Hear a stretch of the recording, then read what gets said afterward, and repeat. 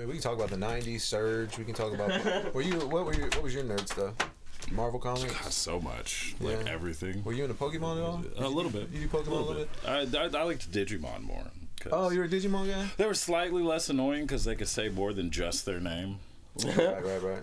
You know, that shit just got old. Like, I would choke the fuck out of Pikachu after, like, maybe a month. Just, like, say something else, bitch. Say it one more time. I swear to God.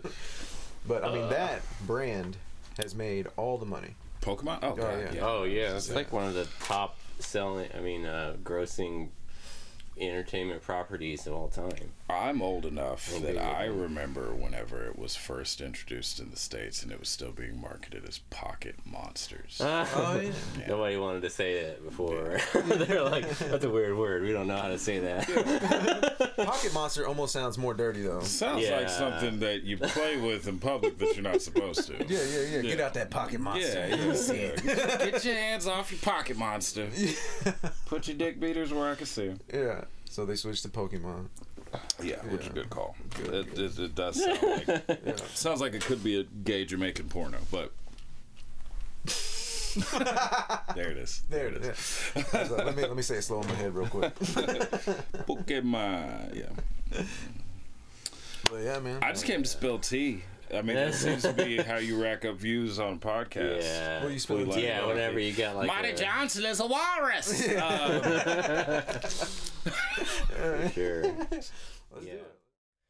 Hello, and welcome to episode 21 of Rhythm and Wit, the podcast and video series where we discuss and explore the creative and artistic expressions of artists and performers in Oklahoma City and its neighboring cities, also referred to as the greater metro area. My name is David Steele. I am a bass player, a music producer, a graphic designer, a photographer, and a film hobbyist. My co-host is Nicholas Campbell. Nick is a stand-up comedian, a singer, a songwriter, guitar player, electrical contractor, a husband, a father, and my best friend for the past 25 years. In today's episode, we welcome a special guest, Brandon KILLOUGH. Brandon is a stand-up comedian, a producer, a writer, a lyricist, and a former rapper. We talked to Brandon today about his approach to doing impressions, as well as his observational humor, his cultural humor, and dark humor. We also asked him what it's like to headline shows, and got some tips on running an open mic and how to promote shows. Please subscribe to our YouTube channel and podcast feeds to keep up with new episodes that drop every Friday. We hope you enjoyed today's episode and our conversation with Brandon, as we greatly appreciate your time and attention. Ready? Okay. In 5, 4. Oh, you do this. Okay. Hello, and welcome to another episode of Rhythm and Wit. My name is David Steele, and with me, as always, is... Nick Campbell, guys. What's up? What's going on? Today, we want to welcome another special guest, Brandon KILLOUGh. Cat Williams. It's a solid impression. Thank Cat you. Williams. Yeah, Your Cosby is good, too. Yeah, you can't bust that out anywhere, though, right? No, you can't bust that out everywhere. Oh, yeah. Yeah. You gotta have the right context. A lot The of funny Right. thing is, like, when people compliment my Bill Cosby impression, I don't think they realize I'm not even doing an impression of Bill Cosby. I'm technically doing an impression of Eddie Murphy doing an impression of Bill Cosby. Nice. But, you know, I'll take it. Can we get a taste? A little taste? It's Sunday. You better watch your dirty mouth. Yeah. Okay, so the Bill I'll just do the fucking song. You got what I need. And you say he's just a friend. But you say he's just a friend. Oh, baby, you. A lot of it is in the face. It's Really, when you think about it. I feel like you've been doing more impressions. I've been leaning into it a little bit more. It's fun for me to do the impressions. And it's fun for me to do the musical stuff. Like, honestly, that shit isn't even really for y'all. That's this for me. Yeah. But a lot of people have been saying that I'm fun to watch, or they enjoy my sets. Like, they're high energy, they're a lot of fun, and I think that's because I'm genuinely having fun up there. Yeah, I've gotten to the point where I know what works, and I can pick out the stuff that works that I also still enjoy doing. You know what I mean? But a lot of times you do a joke for months trying to figure it out, and then you figure it out and it starts working, and by then you're fucking tired of that joke. You've been telling it so long. You're just like, that's the same thing with music, for sure. I just started working. I do that all the time with music. It's like you play a song for I get sick of it, but then it's like you think of new people that never heard it before, and it's like I think you have to try to find the enjoyment through new people experiencing it. Yeah, and that does make it more. I mean, of course, makes it more enjoyable to tell a joke when people laugh. Yeah, like even no matter how many times you've told it. Yeah, but you've gotten to the point where these bits are now getting claps. Like they're not guaranteed, but they're leading up to like applause breaks. Which I saw them at the beginning. When you were like, well, I mean, about a year and a half ago. When they were trash. I didn't want to say it. But look, but they were, you had little pieces of these things, especially the Ariel Under the Sea Terry Crews stuff. That was like my favorite one for a long time. But then you kind of pushed that off and did these other really good ones too, and just kind of built onto it. And then it's made this whole almost 15-minute bit. Yeah. That ends with, oh my God. The Terry Crews thing got completely cut from the Black Ariel bit because I think I was the only one, and now I know maybe you. I was like, I think I'm the only one that finds this funny. Yeah, really. Like I was doing it, it just wasn't getting anywhere near the reaction I expected, and I kept doing it longer than I should have because I enjoyed doing it. Just picture Terry Crews as King Trident was just fun for me. Yeah, just the screaming along. And there's something about those Old Spice commercials that seem like an offshoot of The Little Mermaid anyway. Yeah, he's in a bubble bath. Yeah, the little sailor sound, little do do do do do do do. Yeah, he's half step there. Yeah. Yeah, I think that would have been a good one. Honestly, Terry Crews would have killed that. I think I'm most proud of my Arnold impersonation. That one is good. Yeah.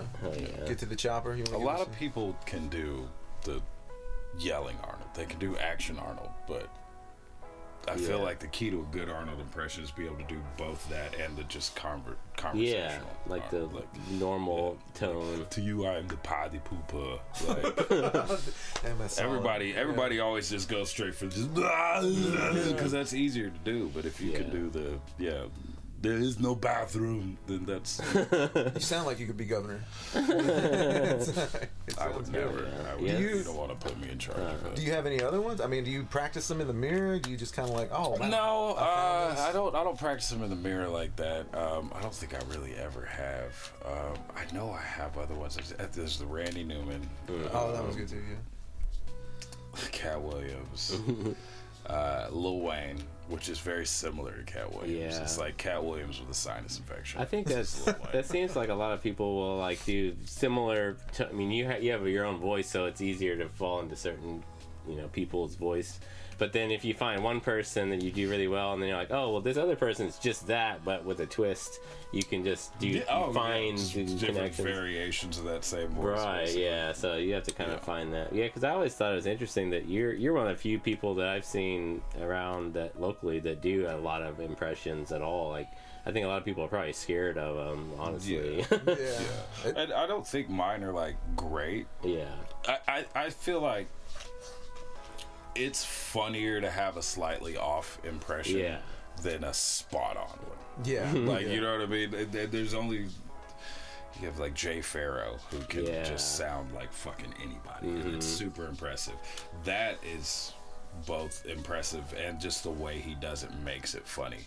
But I'm not gonna be able to do anything at that level. So I think it's funny to just let it be a little bit off. Because if you can just embrace that. And, I think with the combination of whatever the joke is too, you can it works very well. Because sometimes like you can do a joke and you have to do an impression to maybe get that point across in a way, or not necessarily have to, but you know, it's like if the joke calls for the impression versus it seems like.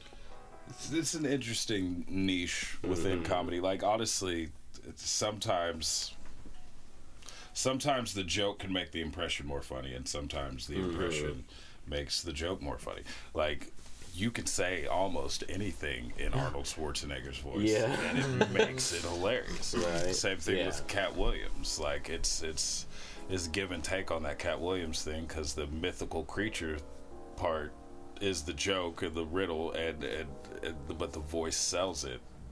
Yeah. But it's also just a funny concept. Like I got it just from watching that interview when he said that about Ricky Smiley. I was like, why does he sound like he's talking to the Billy Goat's gruff right now? Why does he get cast more often as a woman than as a man? Yeah, this is a great observation. That's beautiful. How do you pick what popular topics? Is it just something that pops out to you? Do you scour news, or you're just like, what the hell is this, dude? I'm way too busy to actually like watch most of the news, honestly. It's just shit that jumps out to me. Right. Whatever you're. If I find it funny, especially like when I'm watching the actual thing itself, if it's making me laugh and think of these jokes, then I know I gotta go for it. Hearing that Lizzo made one of her backup dancers eat a banana out of some Dutch stripper's vagina. First of all, you don't have to do a lot of writing. Like, it almost writes itself. But that type of stuff jumps out to me.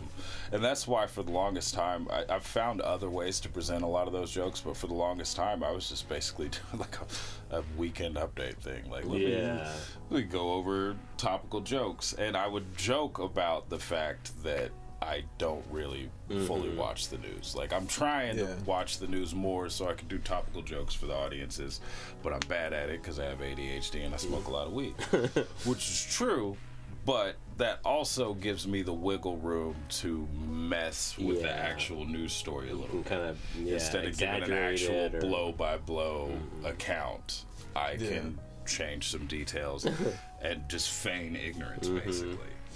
That's like the Lizzo thing. Like, I know that didn't happen at her concert. But I present it as from a position of ignorance, so I can be like, I don't know what people. That sounds like an amazing concert. That gives me the wiggle room to play with it, and not just tell the story as it actually is. Right. It's not as interesting or as funny whenever you just spitting facts.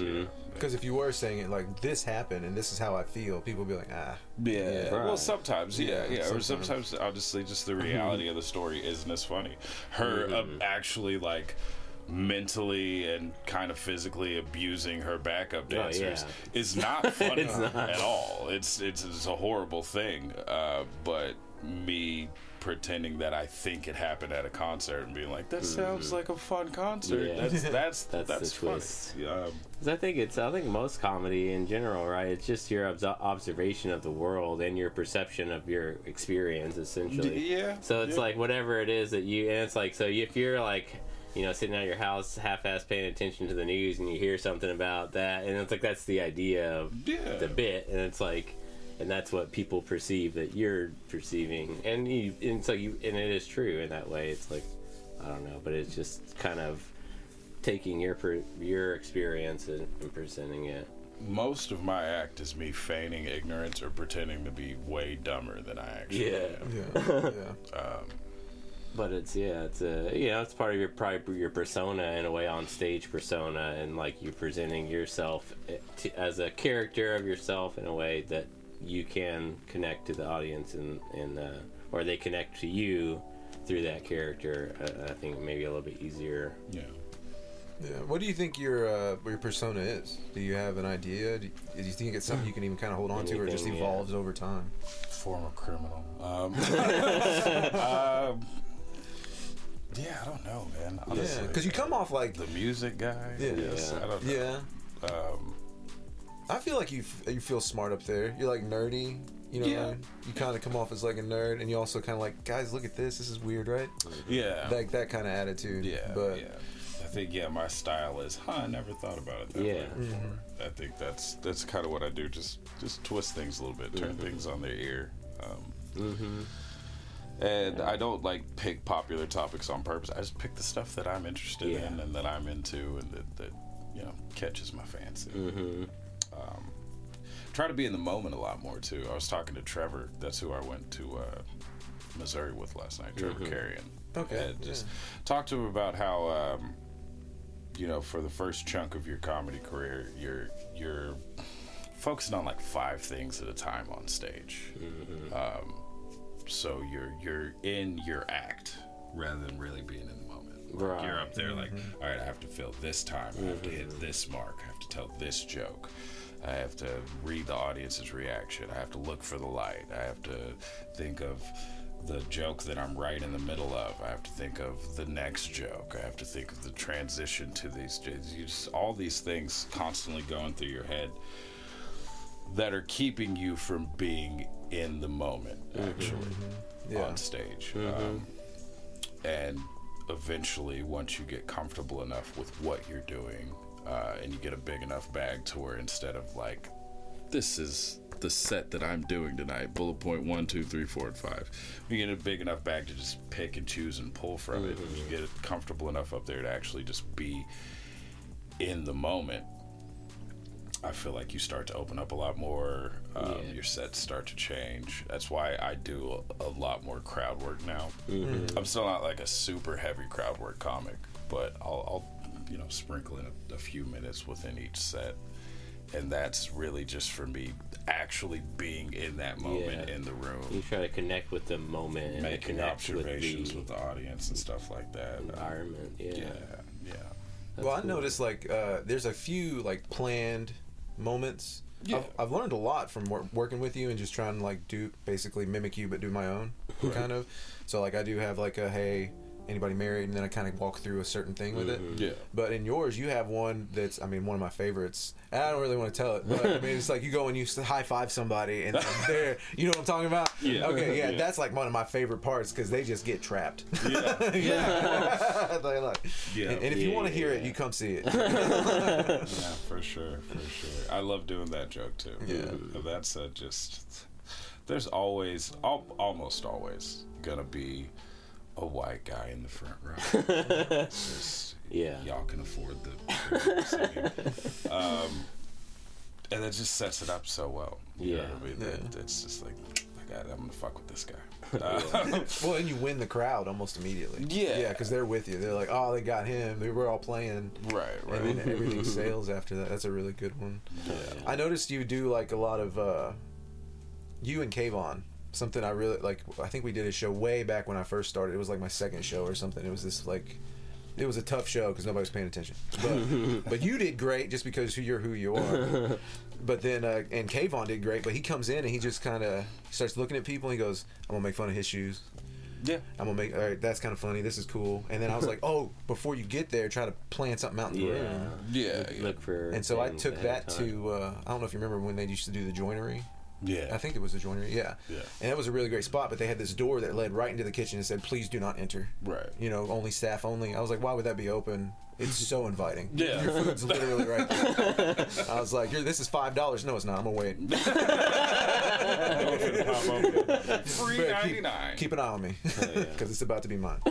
But I did that, and it popped, and I was... And so, like I said, I've learned a lot from just watching and trying to like, okay, how can I do that in my way? Yeah. You know? Yeah.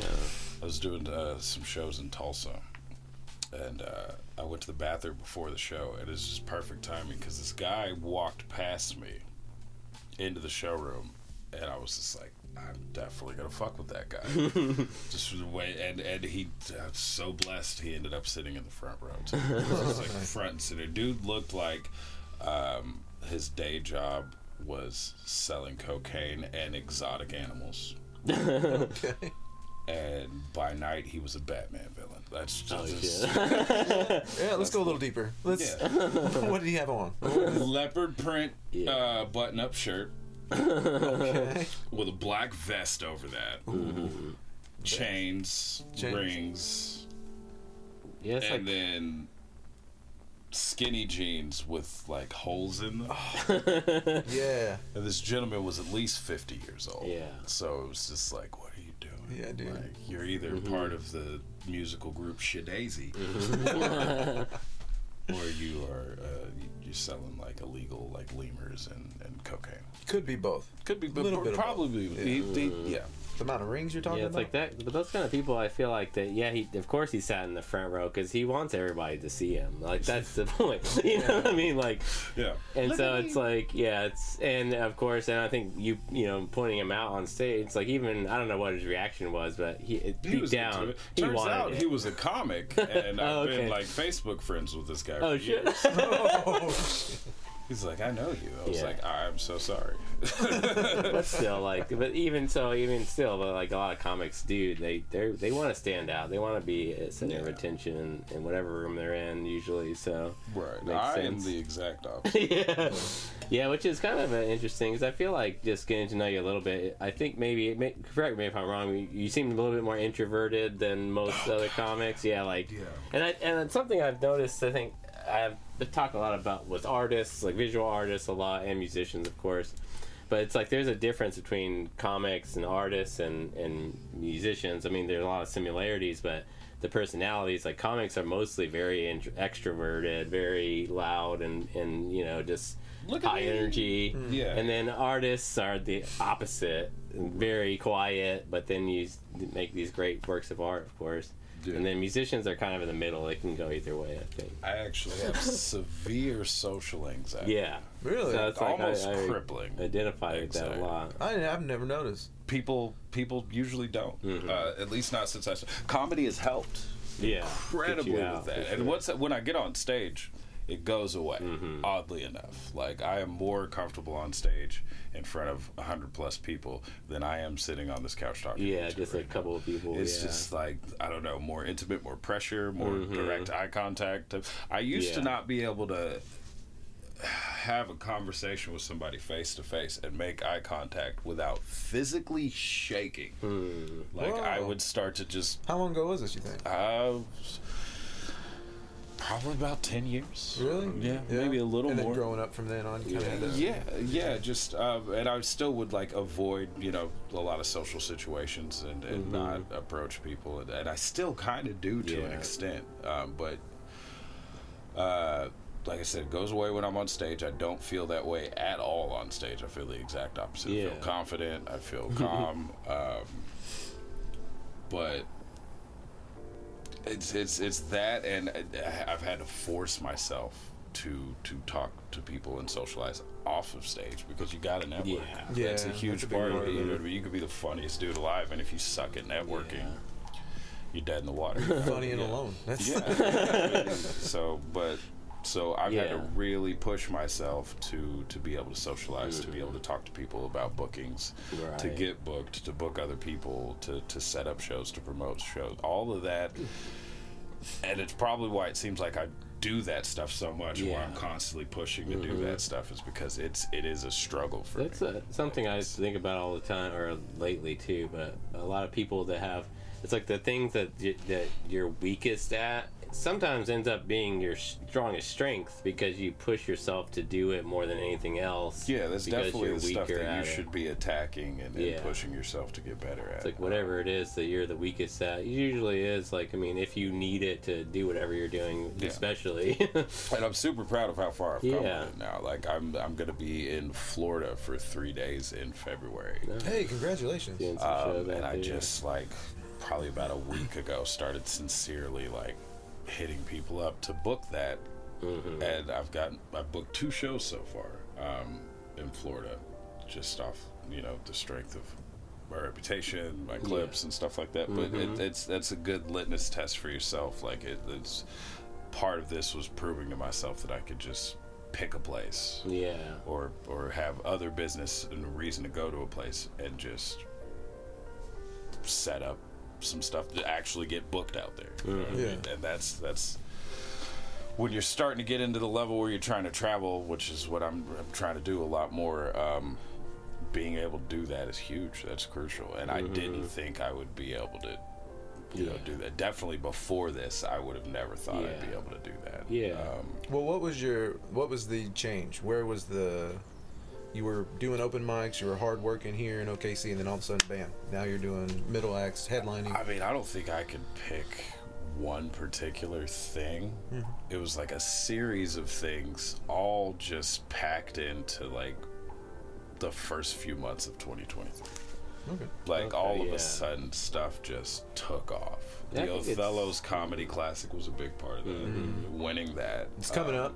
It's coming up. Yeah, it's coming back. It's coming up this You know, February. every Tuesday in February, 5 comics can qualify for the finals of the Hell yeah. Classic. And it's the same prize as last year. Oh, is it really? Yeah. Nice. So what's the Yeah, prize? you get to do a weekend at the Comedy Cellar. in Oh Las yeah, okay. Vegas. That's Yeah. I knew That's that. huge. So that definitely helped Yeah. and catapulted me and boosted my rep quite a bit. But before I even went to go do that booking in Vegas, before I actually went to the Comedy Cellar, stuff just started taking off. You know what I mean? Like around the same time as the competition, I got booked on the Carlos Mencia weekend. That was huge.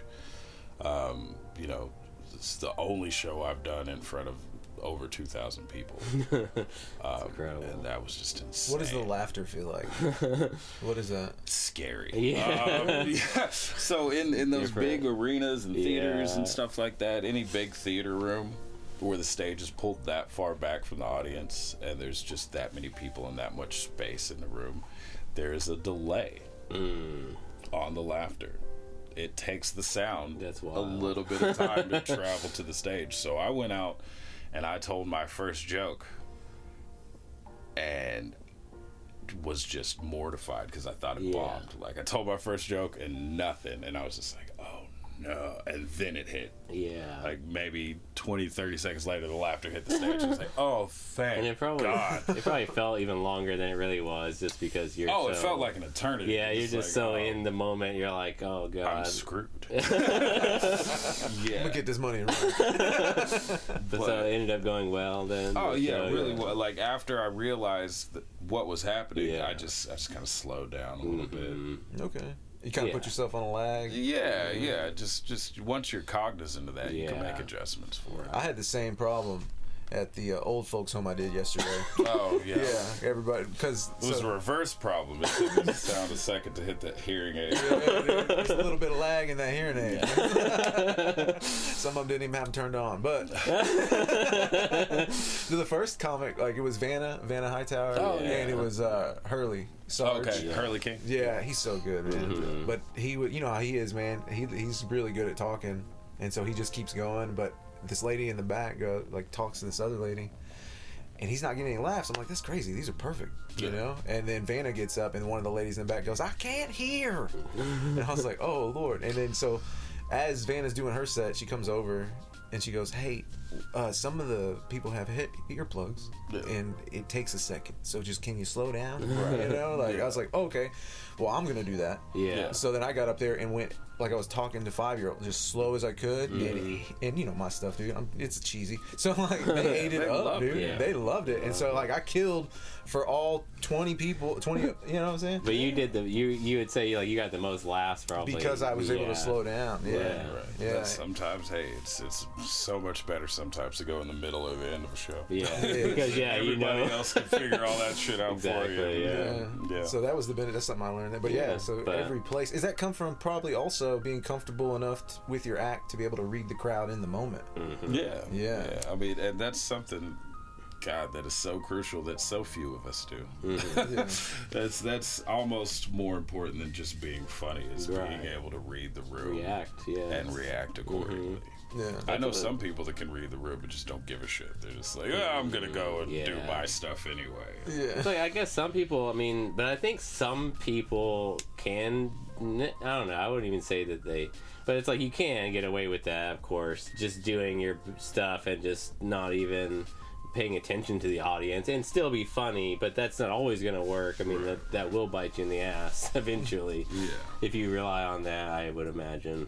Yeah. Oh yeah. But yeah, that's something that, I mean, I keep hearing from talking to comedians every week now. It's just like, it's so important to connect with the audience as soon as you can, and just like, and that's always, I think, probably one of the, I mean, if I ever try it, of course, or whatever, if I ever get into it, I know all the tips from you guys. Yeah. But it's like, one of them is definitely just point something out that everyone in the room can relate to immediately, like everyone in the room being white.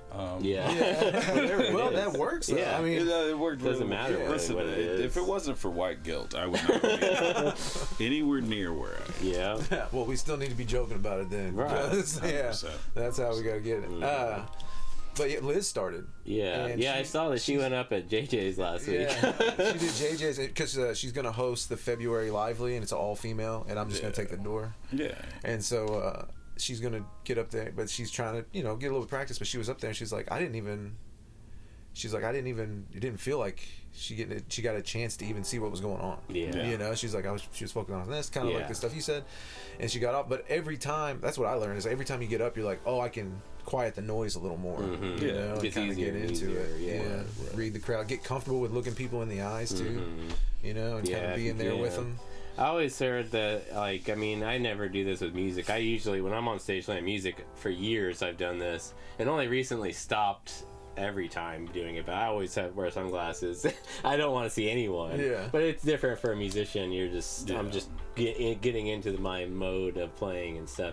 But one thing I've always heard is that you could look at somebody, like, look above their eyes. If you like at the top of their heads instead, if it makes it easier. Honestly, most comedy stages, you can't see the damn audience. Right. Yeah, the lights. That's the thing. Usually with music too, when I play on stages, it's like very bright lights, and so the sunglasses help with that. Right. From being less blinding. I think with comedy, I think it hurts. Very few comics I've seen wore sunglasses. There was a time period where I was constantly wearing sunglasses on stage. Really? Because it helped in that way. No, it was basically so. It was basically just like me taking my podcast persona and trying to make that. Which, because it could be a character. Like, I guess, what's his name? Andrew Dice Clay, didn't he wear sunglasses a lot? I mean, there's certain people that could pull it off. What was that persona? The Highness, from the Highness and Boozer podcast. Gotcha, and I mean, I don't know. I think people just thought I was just a fucking jackass. Yeah, that's what I think. It takes away something from comedy. Yeah. It's like that you have to look at people in the eyes, I think, to connect with them as a audience member connecting to. I got some really good action shots from that time. Yeah, I mean, I looked cool. Yeah. How long ago would you say that was? Oh God, probably the early days. Probably about a year ago. No, it wasn't that long ago. Not even that long ago. Maybe probably about 2 years ago. Yeah. I didn't see you with any on. I've been around since probably before the too.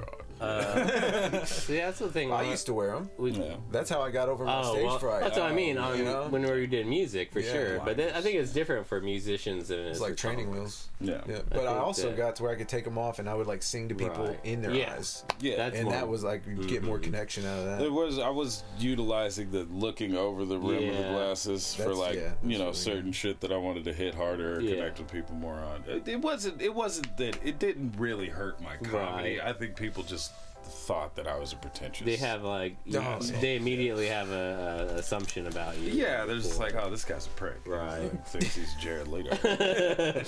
Yeah, I think that's something. But of course, it's like anything. You can use it if you're using it in your act and it's a part of your persona or your character. Then sure, anything can work. I mean, when you're going by a nickname like the Highness, you have to appear cooler than this. Yeah, it just wasn't working. Looks like there's effort involved. I think that's partly why I like sunglasses so much too. It's just like I feel like it makes me cooler. I mean, it's like I feel like I'm not cool, I guess, and so it's like you know what I mean. Then that way you're like you want to look cooler. It's the same reason why I wear a bolo tie. That's my next thing. I'll do it on stage. You'll see. It's working. Part of your character. It's working. Calm.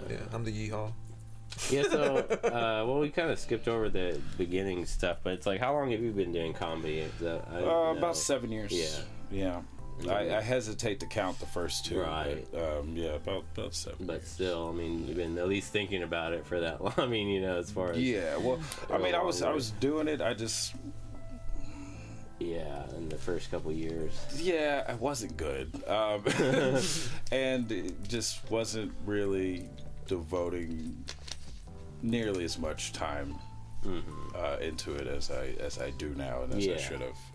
And then once I started taking it seriously, people started taking me more seriously. Right. I started actually getting booked on stuff, and then the pandemic happened. Yeah, which, So, like, right when I was starting to get good, it Right. was just like, hey, we're not going to have... that's just like everything. I mean, I was doing so much with music in 2019 and into 2020, and like, yeah, all that stopped, and it was just, I mean, it just killed performances all over the country. I mean, Yeah. and the world, of course, but Luckily, definitely. Oklahoma only, like, Yeah. shut down properly for probably, like, what, 3 2, months? 3 Yeah, months? maybe. Yeah. because I mean, that was right whenever the Bricktown opened, and then yeah, it was the worst timing for them. I honestly feel like but, that's why we had this little, like, comedy boom yeah. in Oklahoma, and why Bricktown Comedy Club is doing so well, because we were one of the first places in the country to reopen. Yeah, for So, comedy, for sure. Performers,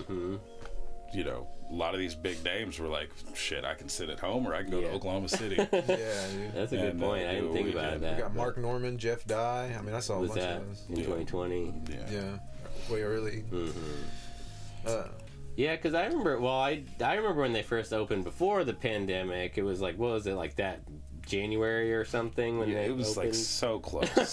But they had some really heavy hitters, you know, in the first few months, and then, but yeah, of course, it was continued. I mean, through that year, but I didn't really notice whenever it kind of slowed down with the big people coming Yeah. through.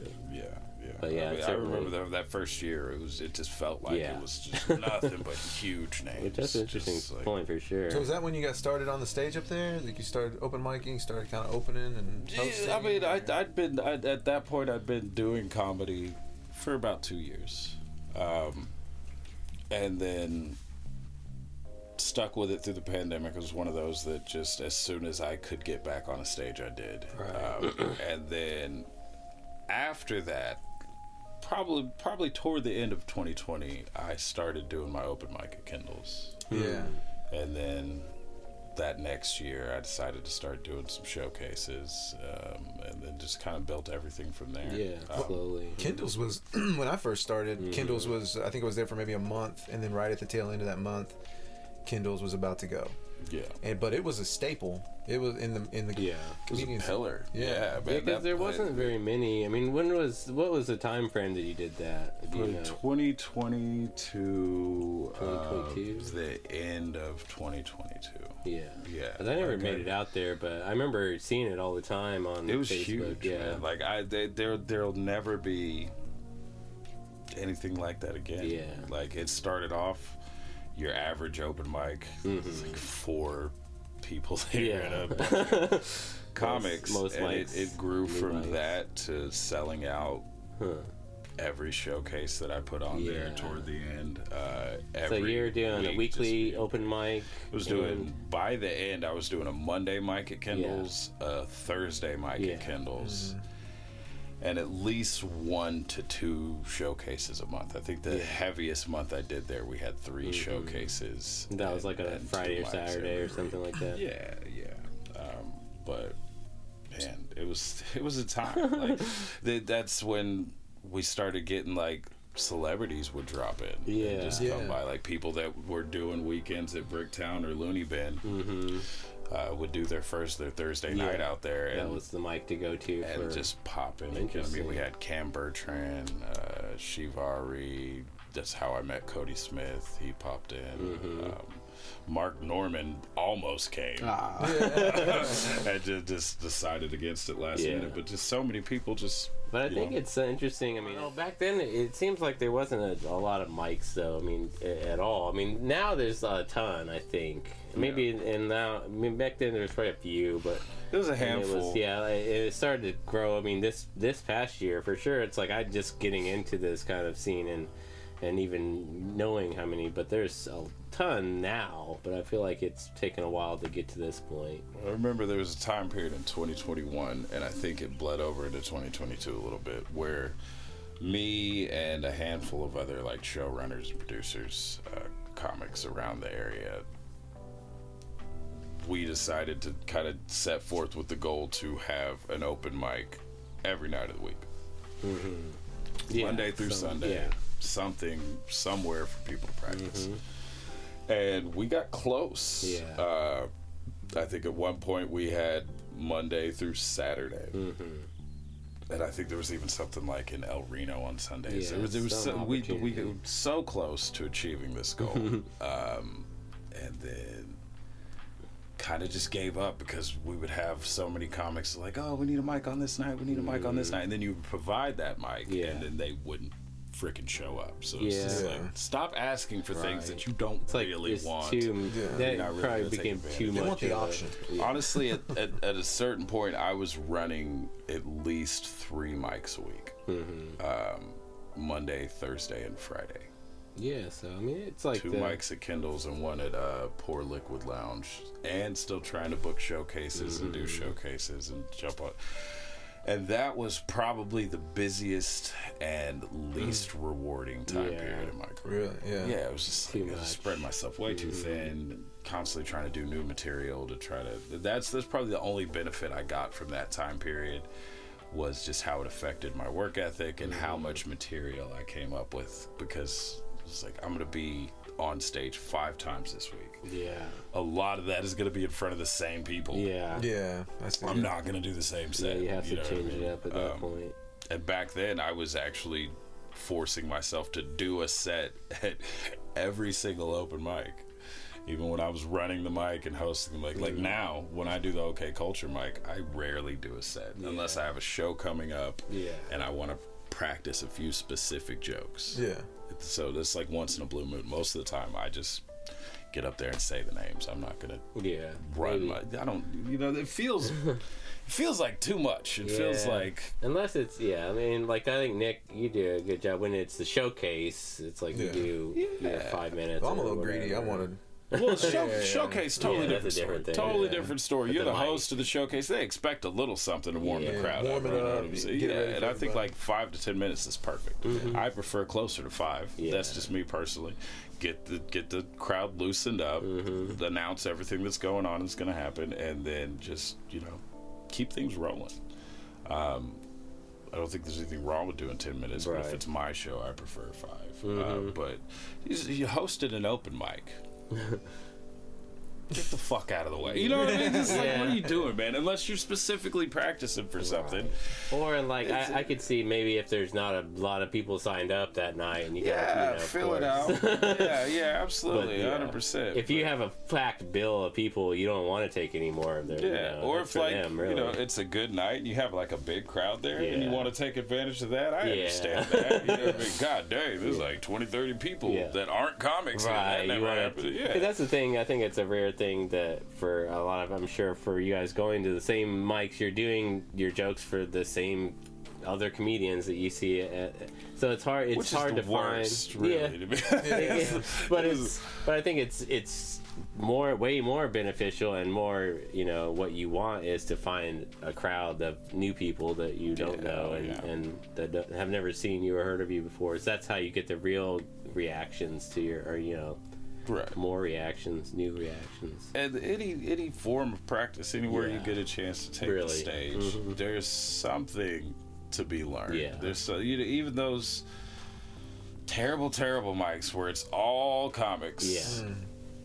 If you have one of those and these people have heard that joke before, and you tell it in a slightly different way or even the same way, and it still gets a laugh, then like, bro, this dude has heard this joke at least 5 times. I know for a fact. You got something there. Yeah. You know what I mean? That's a good point. A tough time at Bricktown is whenever that happens. It really shows where the good spots in your set is. Whenever everybody already knows the punchline. Like that that uncle joke I do, that like my own uncle, like that one hits. Like that was my first one where it's like that was a good pop. And I was like, oh, that's what I'm searching for now. Yeah. Sometimes you don't even know what you're looking for. I will say, for me, knowing you guys, I mean, I've seen you perform a ton, of course, as you're always with Nick on the Lively a lot, and I've seen you at other places. But it's like, so I know a lot of your jokes, and it's like, as soon as you start the setup, I start laughing because I already know what the joke is. You know? We're about to talk about Will Smith. Yeah, exactly. It's like, yes, I'm like, yes, I love this joke. I love it when he does. It's like Wild hearing, West. but I think that in that way, for me, anyways, it turns into like, oh, I know this, your songs. If you're a musician, it's like, oh, this is one of my favorite songs. So I'm excited to hear it again, even though I've heard it a lot or whatever. Yeah. But I mean, I'm sure that's not always the case. And with humor, of course, it's different than music as far as if you hear a joke 100 times or even 10 times, I think it's not as funny as the first time at all. Right. But music is not quite the same. That's why I never tell a joke the exact same. Right, change it up a little bit. Change it up, add some tags, especially if you're going around the same city, same state. You never know, because there could be people that in the audience that you don't even know that have seen you already. Right, right. I love this part. Yeah. I got one of those where the lady, that's yeah, she was like, oh my god, it's the part where the shock. She has the shock. Because she had one. Right. I think that's some of your best stuff. I think that whole thing with that your dad. Yeah, I like that stuff. I've gotten a lot of really good stuff on some of the slower nights of the Bricktown mic, because it's just like, I'm not gonna do material tonight. Yeah. I'm not gonna throw that out the window. No plan. Like, it's just go up there. Do riffs. Because I think it's like, even if it's like the bar shows, like the ambush shows we talk about a lot, where people aren't even there for comedy. Yeah, there's a ton to learn from there. I mean, like you're saying, like the more times you can get on a stage and get more used to being on a stage, it's beneficial. Because without putting yourself out, take every opportunity you possibly can. That's a good thing. Yeah, even if it's a complete waste of time, and in every aspect, it's still not, because you're still getting on a stage and getting more experience of being on a stage in front of people, and that way you're getting more used to it, like we're talking about being able to be in the moment. I think it's now ambush comedy is my exception to that rule. Right, exactly. Like I hate surprise comedy. Yeah, it is the freaking worst. Like, if I'm ever at a music open mic and like my buddy's on stage and he's like, hey, I got a tune my guitar, you want to tell a few jokes? Absolutely not. Nobody wants that. Trust me. Like, something I've been curious about, and I was kind of wanting to pick your brain about, was reading a crowd. Yeah. What do you do when you walk into a place? What do you check in? When you start looking at a crowd, what are you looking for when you get up there and you're looking at the crowd while you're doing your joke? Shoes. Shoes? You can tell so much about people by their shoes. Whether they're, blue collar, white collar, their youth. I could tell you're a father just by looking at my shoes are. I could tell that you are a musician. I have my Levi's, the brand that is well known for making shoes, of course. Did you wear your Marvel socks too because Brandon was coming? No, I always wear my DC socks. That's the Flash. Oh, my bad. Well, then I did it right. I got my Marvel socks on. All right, okay. I got you. My bad. But no, just in all honesty, that's why I like to show up to the venue a little early, and I'll kind of sit off in my little corner, and just kind of observe, man. You can, you can tell by the conversations people are having, by the groups that are clumping up, and really. It's one of the few times where it's okay to kind of stereotype. Yeah. like put a cork in it. Those people obviously had a decent amount of money. They were all white and mostly over the age of 40. Yeah. I mean, you could tell so much from those. But none of them clutched their purses whenever I walked closely to them. So it was just like, all right, I could, do my thing.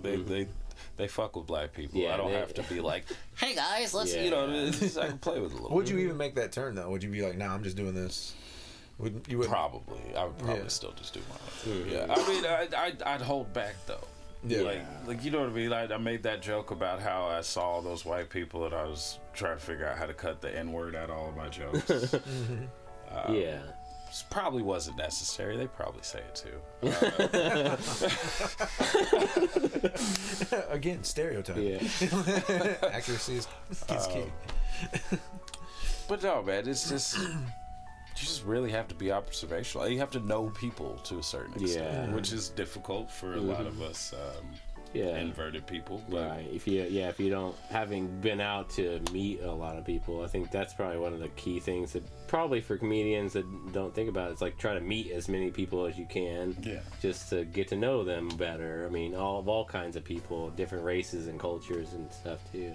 And if you're observing some of these conversations before a comedy show, you'd be surprised how many of these folks are already out there in the crowd joking around. Yeah. Like they're already in a jovial mood. They're there for comedy. They're there for the ha-has and the funny. A lot of times you can tell their exact type of humor just by listening to their conversations pre-show. You know what I mean? You'd be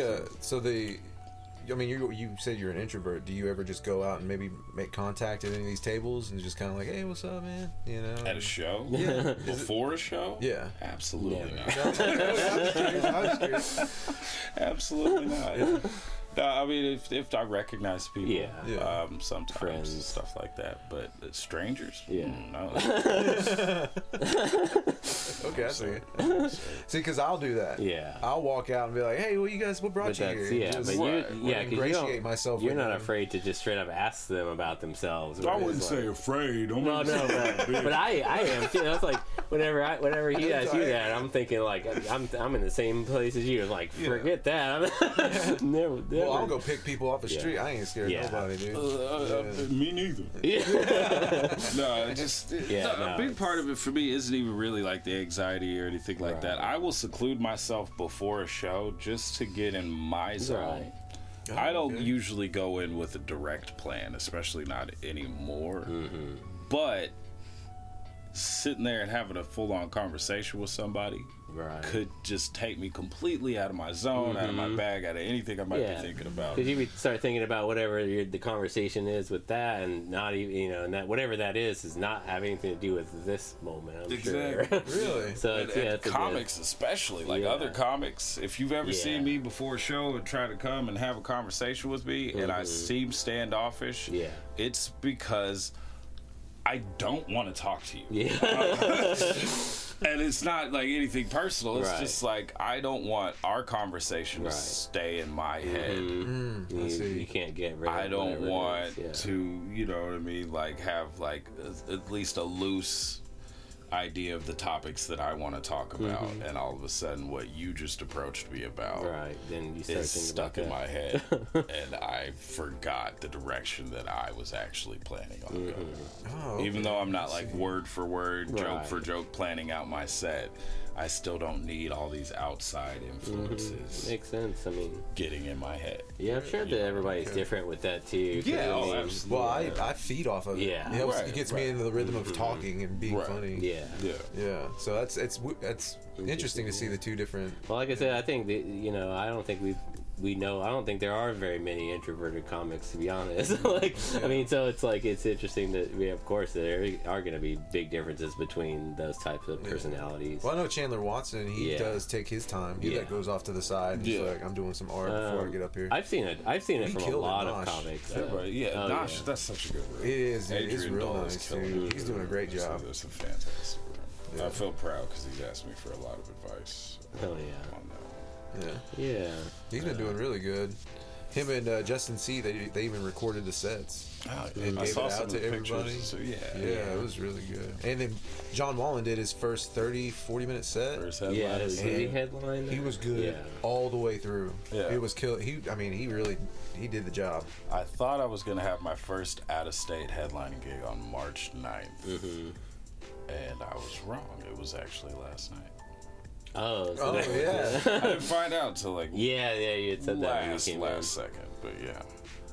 How are they becoming easier? Are you getting better with your pacing? Yeah, I feel like I've been ready to headline So for a little bit. And that's like a 30 minutes usually for headliners. Usually closer to like 40 plus. Yeah. 40, So that's 40, what you did. 40 to an hour. You did the Cork one, right? 40 yeah. minutes. Yeah, and that was. Yeah. I had more. You know what I mean? Yeah. I had to cut some jokes, but I'm usually pretty conscious of the time. Yeah. Actually, looking at the video, once I cut off your intro and my outro, within 10 seconds of being exactly at 40 minutes. Nice. Yeah. So you have like a good like internal probably clock in a way. Not probably. really. I just that's the closest I come to like actually structuring and building my Right. sets ahead of time. Whenever you have to do that much Like time. I've gotten methodical with my videos and my game tape. Like I'll watch it and cut out like the strongest bits and string them together into one big cohesive thing. But I'm like, okay, that was 3 minutes. That was 5. That was 8 minutes. See it? Maybe you judge. You have a good kind of how long it takes to get through each whatever it is. Yeah, it's almost like little interchangeable slides. Yeah. Like I have 40 minutes to fill, so I'll slide this 5 in here. Yeah. I'll slide this 8 in here. I'll slide this 10. Oh, yeah. That's why I'll ask for the light at weird times that most people don't ask for. Like, give me the light at 5 minutes. Give me the light at 10 minutes. Most people are like 1 or 2. Yeah. I'm like, give me the light at 5 minutes, because no matter what I do up to that 5 minutes, once I see that light, I got like 4 different 5-minute bits Yeah, that you I can- can tie into this and choose from. Nice. So Yeah. Kind of it's like not really like keeping the internal clock throughout the entirety of it. It's just like, I got the But light. you I know. know I have 5 Right. minutes left. Let me wrap this bit up. Because and it do doesn't this really 4-minute matter. bit. It doesn't. Yeah. Yeah, it doesn't really Nice. matter up Yeah. until that point when you only have so much time left. Right. Yeah. Well, once you start, like you said, creating your bag, you kind of know your Yeah, bits a little better. exactly. You can kind of pull them out in different times. Like you tell a bit, and you're like, oh, well, this will fit real good because this person said I that. think that kind of stuff is probably even better or more handier whenever you're doing shorter sets, like 5, 10, 15, 20 minutes, because Yeah. you can do a 1 8-minute and 2 5ers or something, if you have to. Right.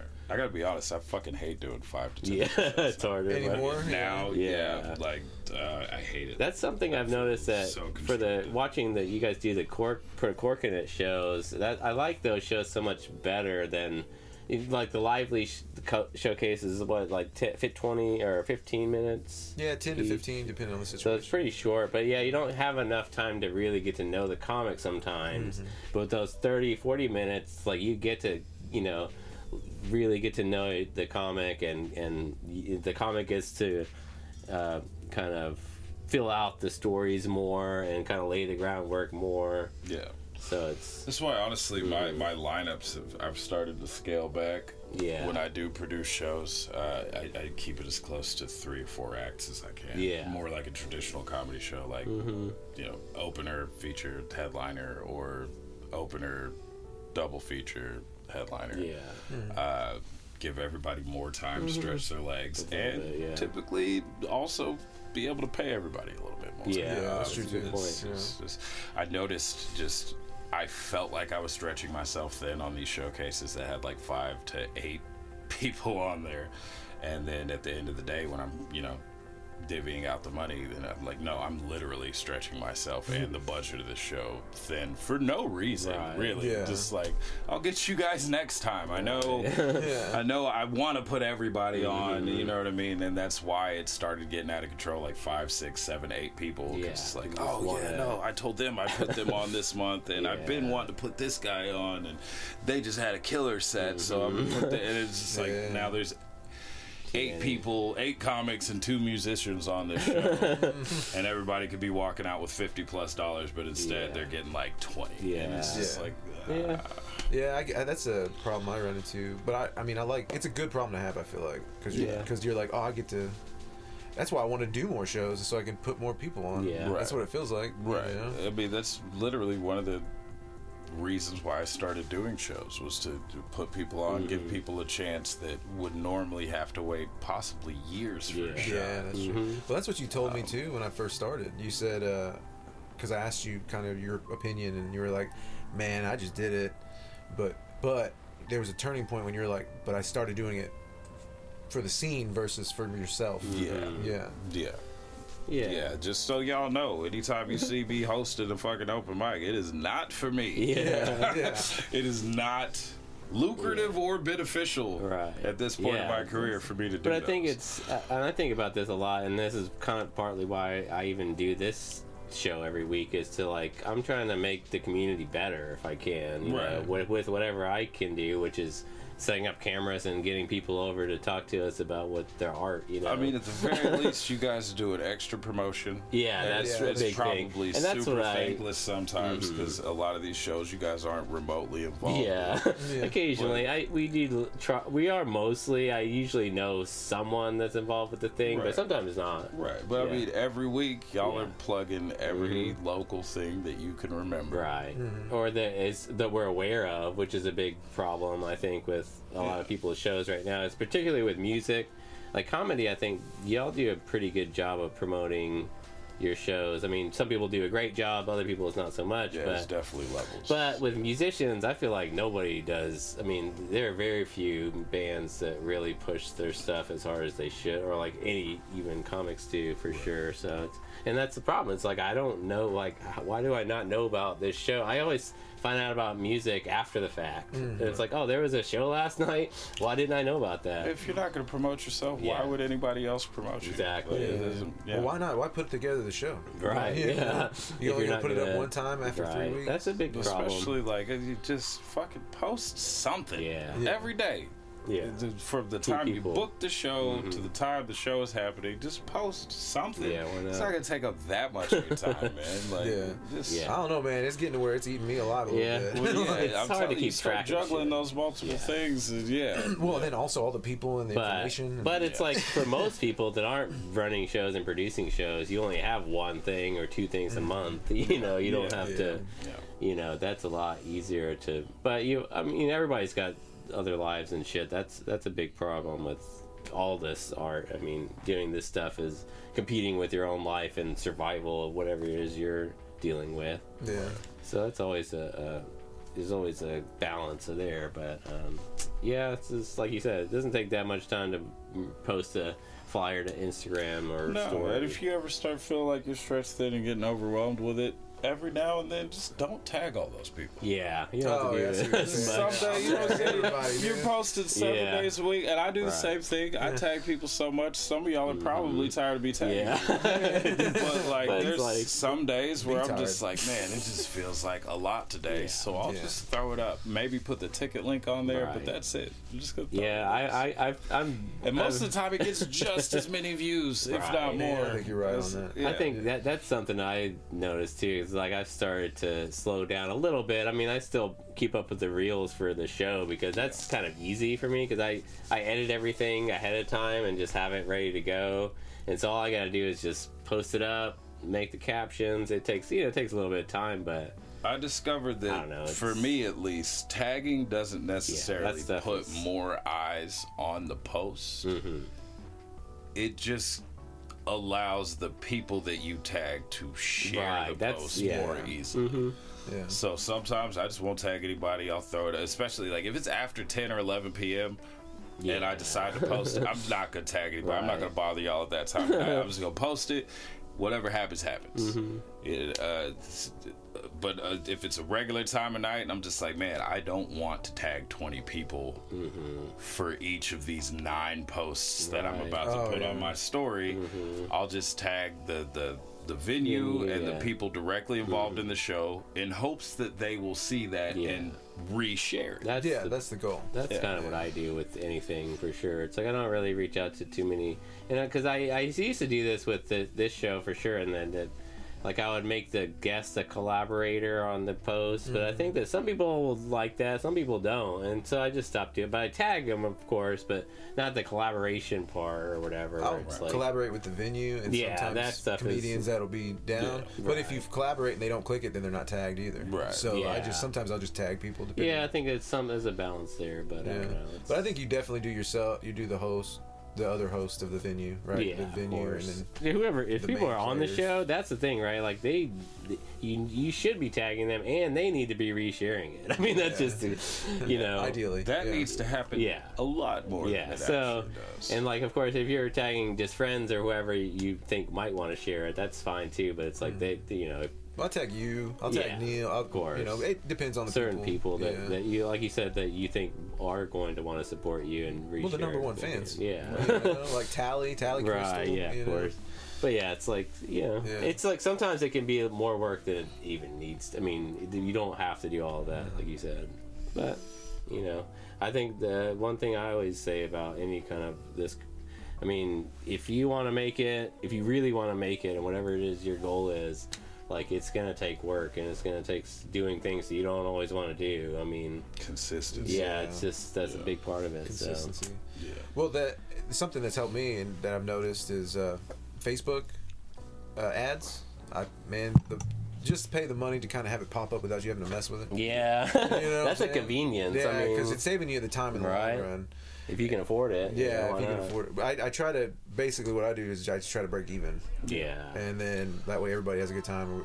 I'm not spending my money. Mm-hmm. But I don't think I've seen any significant uptick in results over $1 a day.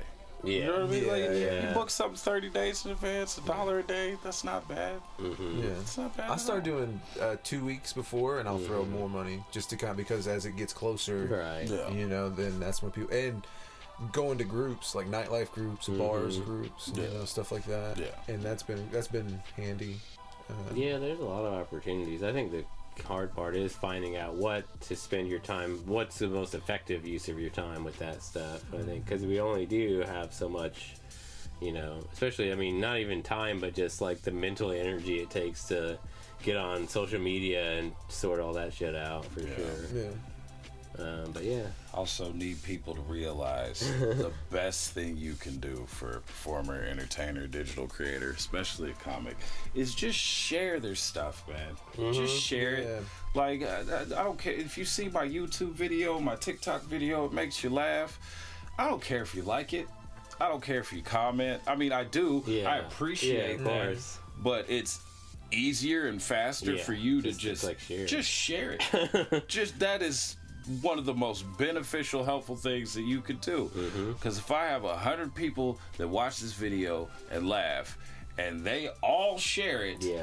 and then 5 of their friends watch it, that's how we get Yeah. growth. That's how we get numbers. That's how we get exposure. That's how we get followers, man. that's Just something share that- my stuff. I've had so many people like that. I posted that Cat Williams clip from Put a Cork in. Did white people watch the Cat Williams interviews? Yeah. Ooh, doozy. I'm not gonna weigh in on it too much. I will just say that if Cat Williams started airing me out like that, I would be really mad. Mostly just because of his voice, right? When Cat Williams starts spilling tea on you, he sounds like a mystical creature guarding a bridge. And you gotta like listen to his rant and then answer a riddle if you want. Why does Ricky Smiley get booked more often as a woman than as a man? Answer this riddle and cross you can.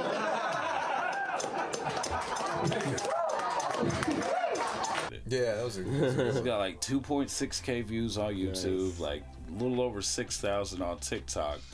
But I feel like if everybody that liked that video or laughed at that video shared it, it'd be viral, right? Yeah. It'd be Yeah.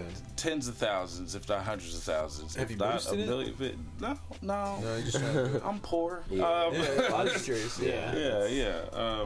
That's a hard decision for me to make on stuff, anything that I do with promotion wise. It's like, you know, if it's a big show or something, it's like, I mean, with your shows and stuff, you're invested in, you're actually making money off of it too, so it makes a lot of sense to put money back into it. But if you're not, it's like it's like, I don't want to put 20. That's like, I gotta go you know, use this 20 for something, you know, specific. Like, I don't want to Drugs. so yeah.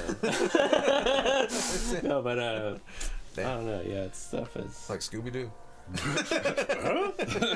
Stuff is not cheap, but well, I was gonna say something about like that kind of sharing and stuff like that. I think that it's something I've noticed or I've been thinking about a lot with this. Is just all, any kind of business, right, or band or comedy. It's all about awareness of being in other people's awareness of the getting in front of them and stuff. And so that's like it almost like doesn't matter. I think sharing, of course, because you're directly sharing a profile link with somebody else that they could follow and Yeah. But it's like that, of course, is a huge one. But I think that there's no wrong answer as long as you're getting your name in front of more people. Yeah, there's definitely no one path Yeah. to the top of any of this. Yeah, well, I was at Looney Bin last night, and I got there was a couple comics there that were like, I'd seen, they were really great. Shauna Blake and Landry Miller. Landry Miller. As we were seeing Irene too, but I got to meet them, and really nice, and they did a really great job for the challenge that they had. The crowd was very challenging. Yeah. But they did really great, but they mentioned like, hey, I was like, hey, I'm Nick Campbell. If you want to, I'd do a show in OKC if you'd be interested. And they were like, oh, we know you. We've seen you. You posted. And like, and so it's the exposure from this, the exposure from that, other people. Everything. I feel like that kind of gets you out there. And I think probably with that point, I think that there's probably so many more people that know about us than we even realize, and it's like, so we feel terrible about like, oh, we're not doing enough, but. They know we're out there. Just gotta keep grinding. That's definitely a good sign when somebody outside of your area and your region starts to recognize that and recognize you. That's part of everybody. We all need to grow outward. If you really want to take off in that way. Well, then now we have options for getting out of town people, which was the goal for this year for all my shows. So it's like, hopefully we can get more people. Get people in here, and then it's because it's all beneficial. People, anytime you go to a new city, like, I mean, this is. For music, I've always thought, of course, but for comics too, it's like you don't even know what the venues are, what are the popular places, right? And it's like you need those connections to get, even find out what's worth doing or who to contact. And they need the same thing for here, and we know those things about our city, You never know what, like, certain cities, certain venues are going to have just, like, this weird little ticks. Right. And, like, last night we were going up to Chaos Brewery in Missouri, Joplin, Missouri, riding up there with Trevor, and he looks at me just kind of out of nowhere, like he just thought of it. He's like, "You don't have any tornado jokes, do you?" Oh. No, this is an oddly specific thing. He's like, "Yeah, I was just gonna tell you, don't do tornado. They do not like that shit out here." It's like, a lot of people died. And now I want to write one. You guys are really blowing me away. No, as soon as you said that, I knew exactly where you were going, because it's like that. They've been having a lot more problems. That's like a weird thing with tornadoes. This is not. Did he know that because he's been there, or because he thought of that? This is like the 11th show he's done at that location. Okay. Yeah, I'm sure he's speaking from experience. It looks like a good spot, especially being from really Oklahoma. Cool. It was a fun show. It was a really cool spot. Trevor did great. Teddy White T did great. Both amazing comics. Great crowd. It was a cool time. We started talking about like dark jokes and stuff that you'll never like probably ever say on stage, or if you do, it's a huge risk. And I ended up, we got this dark conversation, but I ended up writing a joke that I'll probably never do on stage, because not only does it involve Sandy Hook, but it involves like slavery and like the Jim Crow perception. It's totally just dark fucking so places. Can you hum a few bars? This relies on people's intelligence a little bit too, and actually knowing like a little bit about the history of slavery in America and Jim Crow and all that. But so, and I don't even know how we got on the subject. So, all right, the Sandy Hook situation was horrible, but the parents of some of the victims ended up getting over $100 million each for losing a child, which that's a terrible thing. That's not really. Yeah, there's nothing is enough, but Trevor was just kind of like, a big number. That's Yeah. I was like, that's horrible. Nobody wants to lose a child, but that's a lot of money. I might be okay with that. I would even be okay with 3/5 of that.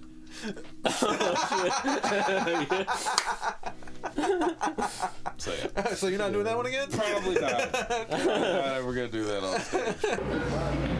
I would even be okay with 3/5 of that.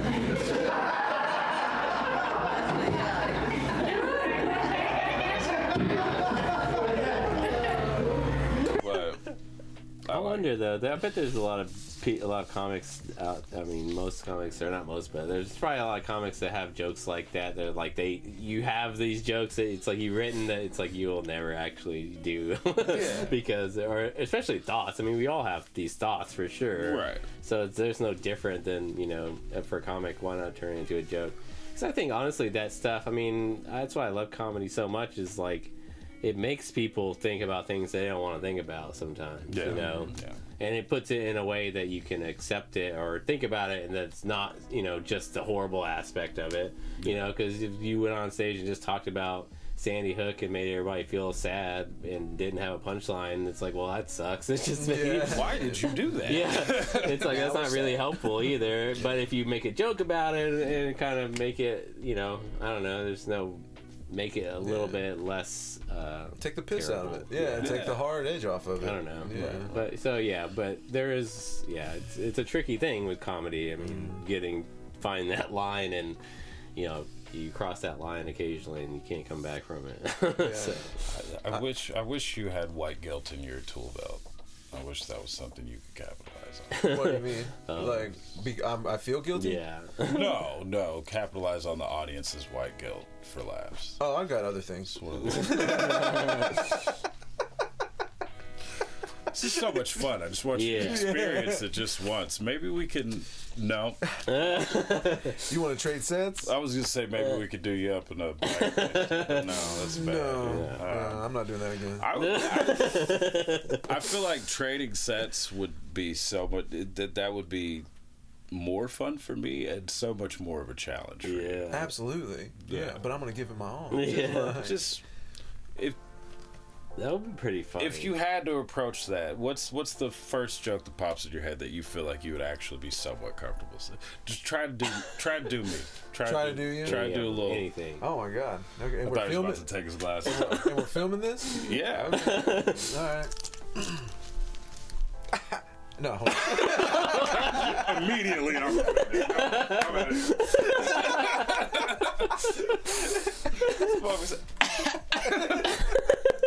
Man, I was clearing my throat. Calm down. I can't clear my I throat. was like, what am I, Huggy Bear in this video? I dipped my toe in the water and I already got shocked. Yeah. Okay. Are we talking about Ranch 82? Are we talking about like just whatever. I'm curious to where your head goes and what out of my act you feel like is safe. Oh, 100%. It's whenever you start talking about Surge related or 90s related stuff or Voltron or dude, there was a time when we were at Ugly Flamingo. It was me, you, and John Childress, our old buddy from like 6th grade, and you hit every part of our childhood, and we were the only ones laughing. There was like 10 other people in there, but we were like, fuck it. And that's why I love you, man. It's because you're like, oh, this guy. We grew up in Northeast back. We were like 4 little white guys there. You know what I'm saying? And so we grew up around like, black culture, and I don't see any difference, honestly, for me personally. Other than the struggles that you go through, I don't have those, which is, So what you're saying is you're basically niggas. All right, well, yeah. I just want to see the look on his face. Yeah. It's honorary, maybe. But no, I think that, I don't have a fear of that as much as it's just like, all right, yeah. But I would 100% do all of your nerdy stuff. Yeah. And I would want to do the Little Mermaid stuff just because that shit's funny. But I wouldn't give it away. But I feel like you could do every single bit of my Little Mermaid joke except for when I found out Ariel's a nigga. Yeah.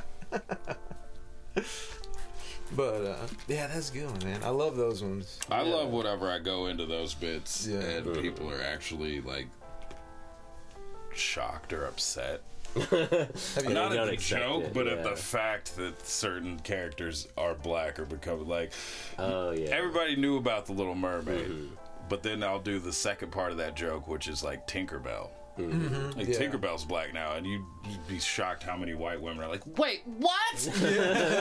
No. Do you see it, or do they come up to you? I see the it, and reaction, sometimes like with that, they will literally have that reaction verbally in the middle of my set, like Tinkerbell, not her. Is that or when you're like- like, "But listen"? Yeah, That's yeah. when you get like, okay. I think it might have even been put a cork in it. Like I got to the Harry Potter bit, and somebody's like, No, you leave Harry alone. Like, Yeah. don't mess with Harry Potter.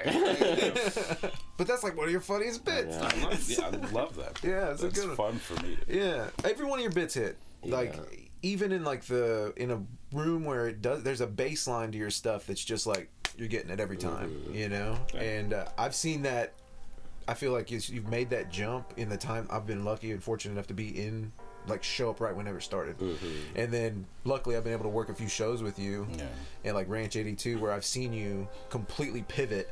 Yeah. And basically come at it from a different angle, and being like, "Hey, I know you've never seen a black guy." What is up, white people, Texas? I mean, Whitesboro, Texas. Yeah, that was. But it's good to see. Oh, if you can take the joke from a different angle for these people from their perspective, then you're and connect with them. So like at the old folks home, I'm really good with old people. You know what I'm saying? I was raised by my grandparents, so it's like I know what they do. You've got an old soul. Yeah. And so when I went in, I was like, I'm just gonna do this grandma stuff that I've written but never really, but because they identified with it, they were more into it. Yeah. They wanted, I was talking about how great my grandma was and all this stuff, and all these old ladies were like, yeah, they are great. I like him. He's a sweet boy. Yeah. But that's working towards your strengths. Yeah, 100%. Yeah, so because you do a lot of nerd culture stuff. Did you always do that? Or was that something you kind of incorporated more later? That is one of the things that has always been a part of my act. I mean, you got to go with what you know. That's why I was curious if that was something that you had realized later on, or I did realize later on that it had more room for growth, like more legs than I thought that it had, because I will a lot of times swing for super obscure stuff,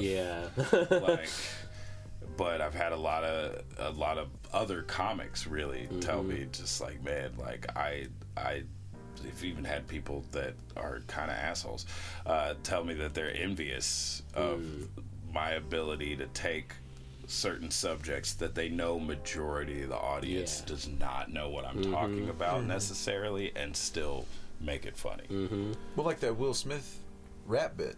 Yeah. I mean, I saw that come from the beginning, and then you added a couple things, and it clicked in, and just now you get that applause break. Right. Well, honestly, I owe part of that to David Wayans Jr. He's the one that told me you should add a couple lines from the Fresh Prince theme song into the joke. And I always just thought, like, that's the one Will Smith song everybody knows. Yeah, you don't want to take the low-hanging fruit. But I took his advice and I did it on one of his shows, and it hit super hard. And then literally in my car on the way to the next show, I thought of, like, what if I just freestyle a little extra line that's not his? And then that's when I added at the end, I got one little fight and I slapped Chris Rock. Would you believe it, Jada still won't touch my... Yeah, dude. And it's just like little stuff like that, man. Just... Little bits over time, like incremental change. Sure. And that's a 3 or 4 year old joke. Oh, really? Yeah. That is a 3 or 4 year old joke. I started the observation that every Will Smith song is the same, and that was just the joke.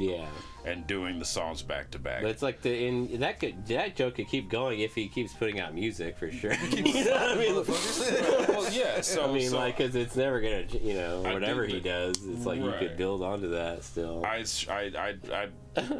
shelved that joke for at least a year. Just stopped doing it. Yeah, of course. And then back in the news, and then all the Jada interviews happened, and then the slap happened, and it was just like, all right, everybody is going to be doing jokes about this. So what's my? And then it was just like, oh, I'm already doing that. Yeah, tie it in. He's obviously a cuck. So just tie all that together. But yeah, it just sometimes life will literally give, just like resuscitate a joke for you. Yeah, like, you know what I mean. Just have it ready. Yeah, especially because there's always new stuff. Even stuff I could imagine, like personal stories or whatever you have. Those can evolve based on new things that happen to you. I mean, like, yeah, especially like I can imagine like an older joke that maybe you tell about college or something. I don't know, or and then something happens later and you have to go back to college, and then it's like you could, I don't know, it's just now there's an arc. There's just all kinds of, like, you could use your life in that way if you wanted to. You want to talk about your writing process? What do you do? You just write? You think? I don't write. You don't write, right? I don't write. I used to actually write stuff down. So when I first started, I would write the full act, the jokes, word for word, and that just doesn't work for me. Yeah. It ends up coming out more robotic, more rehearsed. Just doesn't work. And there's less, I feel like there's less room for deviation when you're doing it that, like, methodically, and you're shooting for word. There's less room for improv and deviation from your plan. And then I started just doing bullet points. Just writing out, not the joke word for word, but the essence of the joke, something to remind me. And I just stopped writing. It just got to the point where it's just like so many times I'm just gonna completely throw all that out and just do something different anyway, or I'll write a joke at home when I'm stoned and it's the funniest thing in the world to me, and I'll go on stage and do it, and apparently it's only funny to me when I'm like 2 blunts in. Yes, it's a very specific amount of weed. Right, and they have not cracked that formula yet, so they're just not there. Yeah, 100%. It just got to the point where it was more beneficial and more natural for me to work stuff out on stage. And by then I was lucky enough to have a few bits to where it's just like, all right, if I go to a mic and I'm just dying, you have something to fall on, then I could just pull this out. But I'm at least gonna try this stuff and just try it out in the moment. And then it got to the point where I think some of the big clubs were like, oh, he's getting booked, so he doesn't need to practice. Not true. If any of y'all are managing a club or a club night, or you have an open mic and you curate the list in any way and you're thinking, this guy doesn't need to practice because he's doing actual shows, not true. We need to practice. Like, I didn't get to where I'm at by not practicing every single chance that I got.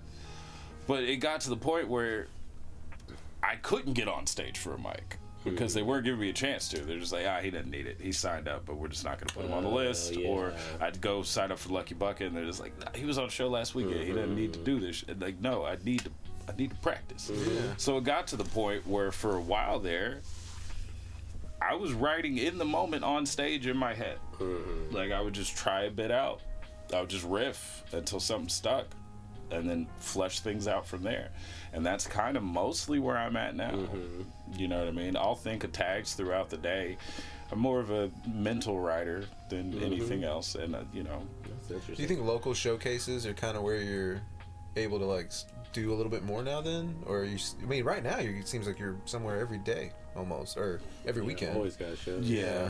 I mean, like I said, I don't perform at my mics really anymore unless I have something pressing, like specific, that I need to practice for. But that's really my only.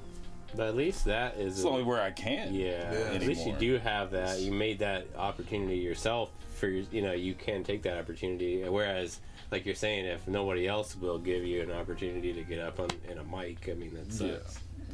There's. I think there are a lot of opportunities out there for. Because I think that I love that about comedy is all you need is a microphone and a wall. I mean, like, it's just so cool that you could do it anywhere so it's hopefully there's going to be more and more of that. I mean, I think there is, especially like you said, we were saying about 2023 and like popping off in that time. I think that a lot of entertainment kind of popped off a lot more this year. I think the world was ready for it. You know what I mean? So it's kind of right timing anyways for you. Yeah. And I think a lot of people, because I think that and hopefully this year is just going to continue that and get better. So I had the benefit of most people being bored as fuck for the last 2 years. yeah, exactly. So that's kind of, well, I guess what are your kind of your plans for the future this year, 2024? Anything in mind of anything? Yeah, lots of stuff, man. I did I did 11 states last year. Yeah. So I'd like to at least double that. Travel more. Yeah. Go to places I haven't been. Spread at least out. haven't done comedy, and that's already, I'm already started. Got the Hit the ground running. the Florida stuff next month. Yeah. Missouri again in March. But really, main goal is to finish building the website for the festival submissions. Thought I was going to get it done in time to have the festival this year, but next year, 2025, there will be a Loud City Comedy Festival in OKC. Oh, nice. So get all the structure of that done, and really just get one or more of the big clubs to give me a shot at headlining a night. So what are you doing to that end, or to book shows, to try to get in clubs or try to book shows out of town? To try to, just really, Cody's gonna be calling us up to take us to a few places when he has the openings, and other than that, I just started with Florida because I have a little bit of business down there anyway, and I just reached out to all my contacts in the area, got a list of names and or clubs, and just started sending out emails and messages and attaching a short clip to all of those. Do you do like a YouTube video clip deal? Yeah, I literally just did that. Put a cork in a Cat Williams YouTube clip because it's like less than a minute long. Yeah. It's an attention grabber. You want something quick. That's And then I always just put on there like, if you want a full clip or even a full set, let me know and I can send it over. Right. Okay, that's a good. point. Like a kind of like an entry barrier, just like easy entry. Something Because just like, hey, that's- pay attention. Look, I am actually funny. And if that That's- catches your interest, call That's me. how I've always thought about with music, because I do a lot very similar things with music. You just email a club and say, here's a clip of us playing, 'cause that's always very important definitely for comedy, but for musicians, it's like they want to see your act, they want to see what they're gonna book, but the thing is with most of that stuff, it's like they're not gonna listen, they're gonna listen to the first 30 seconds. That's why I chose such a short video. So it's and a good, if because you want more, let me know. I can you want give to you a catch full. them, because I'll send you that whole set if you want me to prove that I wasn't just funny in that 1 minute, right. But and then, but at that point they probably want to book you, or they want to make sure, or whatever, want to see more. Honestly, if they respond at all, you've at least got a fairly solid chance, because it'd be the easiest thing in the world. Do you use references or anything? Do you like, hey, I know this person? In the email. That's really the only time where I will list my credits. Is when I'm reaching out to a business or an individual that I would like to book me that I know knows nothing about me. Right. Then I'll actually list all my credits. Carlos Mencia, Phase on Love. It's long at this point. I went to type it in for these trips, and I counted all the people that I worked with at the Comedy Cellar, and it was just like, this feels pretentious at this point. It's a long list. It's in the double digits now.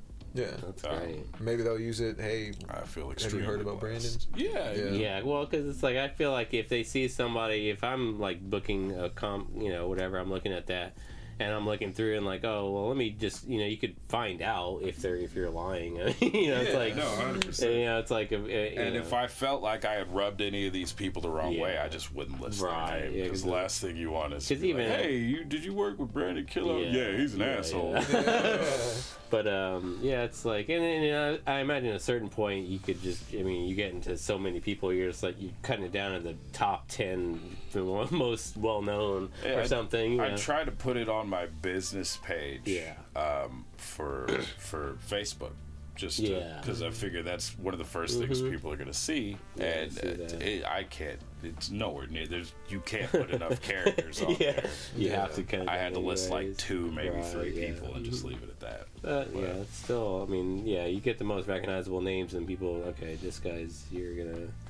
You've been putting in the work well enough, because I think with that stuff is like, I always think about whenever you get booked at a the Comedy Cellar or whatever, it's like those people, you got in there for a reason. So then other people are going to see that and like, okay, well, he's doing something right because they booked him or whatever. Right. So that's always huge. Well, having a picture on that stage of you is a lot of proof right there. Oh, You know?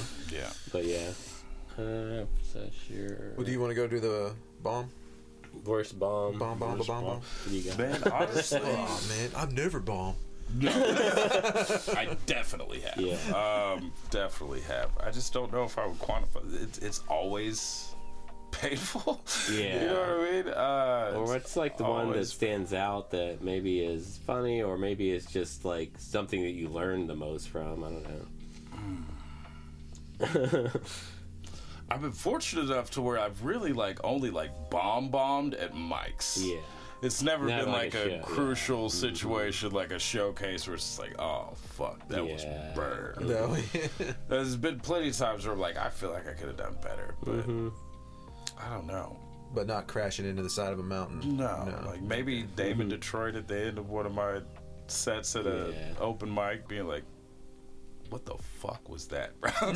But nothing really super stands out. I did have, and it wasn't a bomb, but it was just like me trying a new joke, and I bounced it off one of my comic friends. And this was a joke where I was actually going to attempt to like rap on stage, which I don't usually do unless it's Will Smith shit. But they tried to give me a tag that they thought was funny. And I was like, oh, dude, I just wrote this and it's a lot.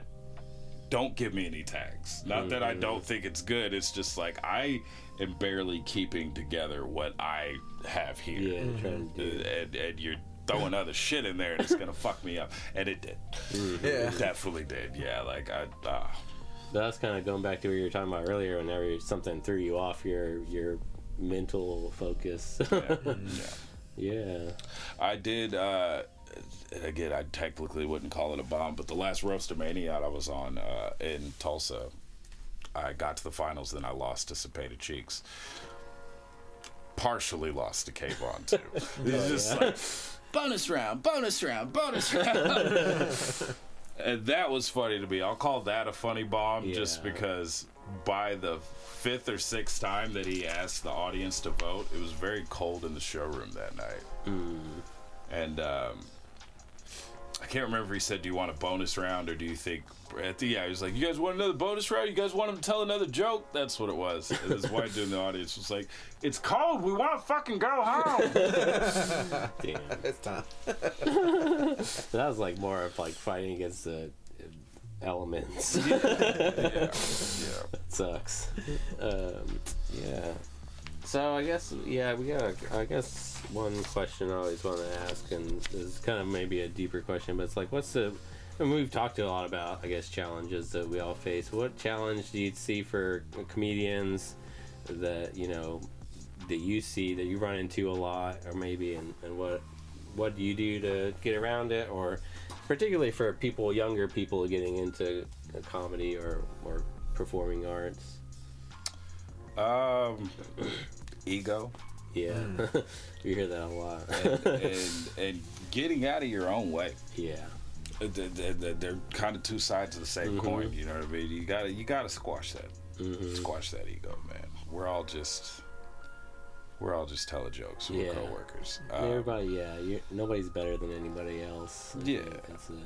But on the opposite side of that, man, just like, things go bad. Don't doubt yourself. Don't do the imposter syndrome thing. It's tough to do, but if you really feel like you got something in this and you're passionate about it, just keep plugging away, man. Yeah. Just keep. I'm not doing anything any different than most of these people out here, other than just consistently plugging away at it. Just busting my ass. Yeah, I think that's the only difference is maybe my work ethic. I'm not doing anything else like super different.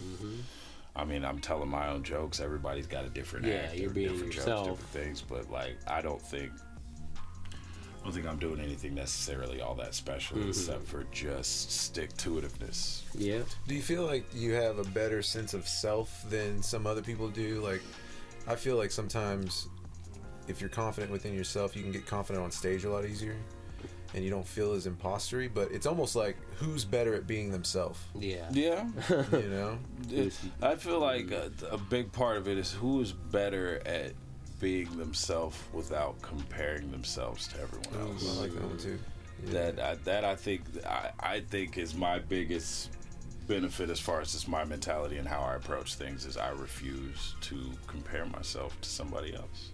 It's not the same thing. We're doing the same thing, but we're not doing the same thing. If that makes any sense. It's your journey. It's like absolutely. Like I've had comics, you know, put me in their top 3 comics in the city, top 5, stuff like that, or in the state even, and then they'll ask me my list. I'm just like, I genuinely don't have a list. Like I don't do that. I don't rank. I don't rank us. I don't rank myself. I don't do any. I feel like if I approach things like that and I thought about things like that, I would drive myself insane. Like I just always trying to. I just want to be a better me. Yeah. I just want to be the best me I can. I want to hone my craft. I want to get better, and I just want to keep growing. I you know. Would you do it even if you weren't like this? You love it, you know? Would you do it even if you weren't getting a lot of acclaim? You'd still go to mics. You'd still do stuff at Bricktown. I mean, I did for 6 years. Yeah, you just love it. You just love it, right? Yeah, I mean, you're just gonna do it no matter what. I feel even when things weren't going super great in comedy for me, even things were going horribly in my personal life. Thank God, both are better now. doing so much better now. But there was a time where basically I was faced with the choice of take a break, maybe even just quit and sort my own shit out and get my mental health taken care of, get better, or buckle down and do it more. And I did the latter. I decided to buckle down. I doubled down. I did more. I started doing more shows, and my thought process was, if I'm too busy to think about the bad shit, it won't bother me. I do that a lot. Most successful. And not only did I benefit from that, because, you know, that's when bookings started rolling in. I started getting more busy, and it stopped becoming a forced thing and just became I was just naturally busy. I think that's something that I see in myself. It's like the more it's like when you start doing a lot, I think with this kind of stuff, it is hard at first, but the more you do it, the easier it gets to manage. That's true. And it doesn't seem like as much, and it takes less mental energy, I think. You don't get time to think. Well, there have been other times where I took the opposite route. You know what I'm saying? I got faced with adversity, whether it was in the comedy world or in my personal life, and I backed off. You know, take a week off, a month off, whatever. And I felt worse. And part of that is, like I said, my anxiety, and the fact that it dissipates whenever I'm on stage. Helps you manage it. And for that little time period that I took that little break, I didn't have that anymore. Didn't have that outlet. I didn't have that break from the constant anxiety. So it negatively affected it made things worse. So I think I'm one of those, and there's, I think, some of us that are like this. I don't think it's just me, but I need it. Like, I'm worse off without it. So yeah, absolutely, I would keep going. I feel Well, you come off as a performer. I mean, you do musician, rapper, producer, you know, and a comedian. I'm the exact same way with music. It's like I know what it's like to have not done it during the pandemic, and I was miserable, and it's like I need that outlet. And like I think whatever creative outlet it is for me, I do a lot of different things, but it's like music and performing is one of the biggest. I think it's in a weird, I don't know, but I think it's a similar thing in that anxiety. I don't know, because I deal with a lot of the same things with that in that nature. Everybody needs a place to feel themselves, to feel calm, to feel free, and for me, it's the stage. And without that, it's not good. It's not good. Well, you do, man. Depresso, espresso. I think you completely do it. And from what I've seen, and I'll rank you. I'll rank you right now. I don't give a shit. Look, you're good. Thank you. Yeah, Good. dude, you're number one. Yeah. And I tell John Wallen, you're number one too. Hear that shit, John. So we're planning on doing a review video game show where we only give out 5 stars. So that way you don't piss Or nobody just off. like you know? every review of it we ever do. Let somebody else be a critical critic. You know? Right. We're here to share love. Yeah. And John is great, man. I love John. He's definitely deserves everything that he gets in this business and in life. It's just like it does it feel good when people rank me over him? Absolutely. But does it hurt my feelings when people rank him over me? No, not at all. Yeah. Because I don't believe in that. Man. Yeah. You know what I mean? It's just It's a good way to look at That's a life, good for attitude. sure. Yeah. And that's the philosophy we're going to take into Lively tonight. So if you guys want to come out to Lively, even though this is a week later. Yeah. But, Hey, you will have time. Come see me February 4th. It's a Sunday. Featuring for Michael Palaskak at Bricktown Comedy Club. yeah. Oh, nice. It's going to be a great show. He's Yeah, one of the we got last that. comic standing guys. Hilarious. Hilarious person. You got that show. I guess we jump into the upcoming events and we'll probably wrap it up. Yeah, that sounds good to me. All right, what you got? The upcoming events for Friday, January 26th. We have friends playing in the Resonator in Norman on Friday at 8 p.m. The headliner is Tilt Largo, and the special guests Sacred Rose, Lunar Division, and Burn Noticed. At Resonator in Norman, 325 East Main Street. It's $10 in all ages. Lunar Division, good friends of ours.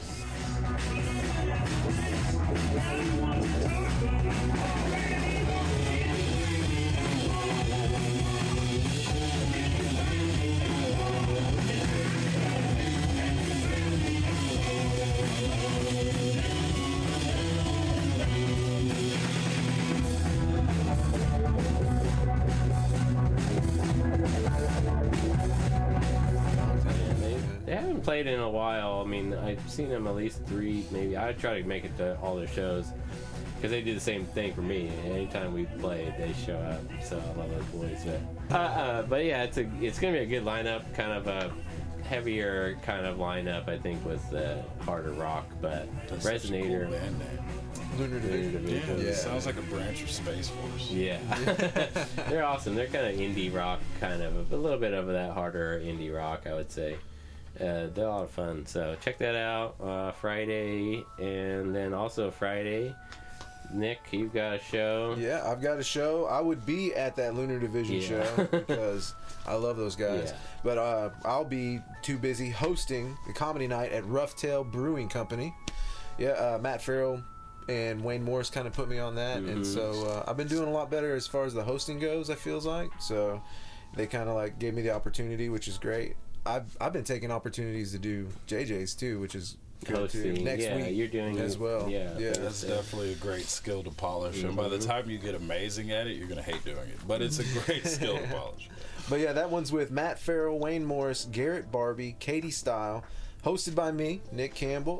Promoter is My Peacock Comedy Production.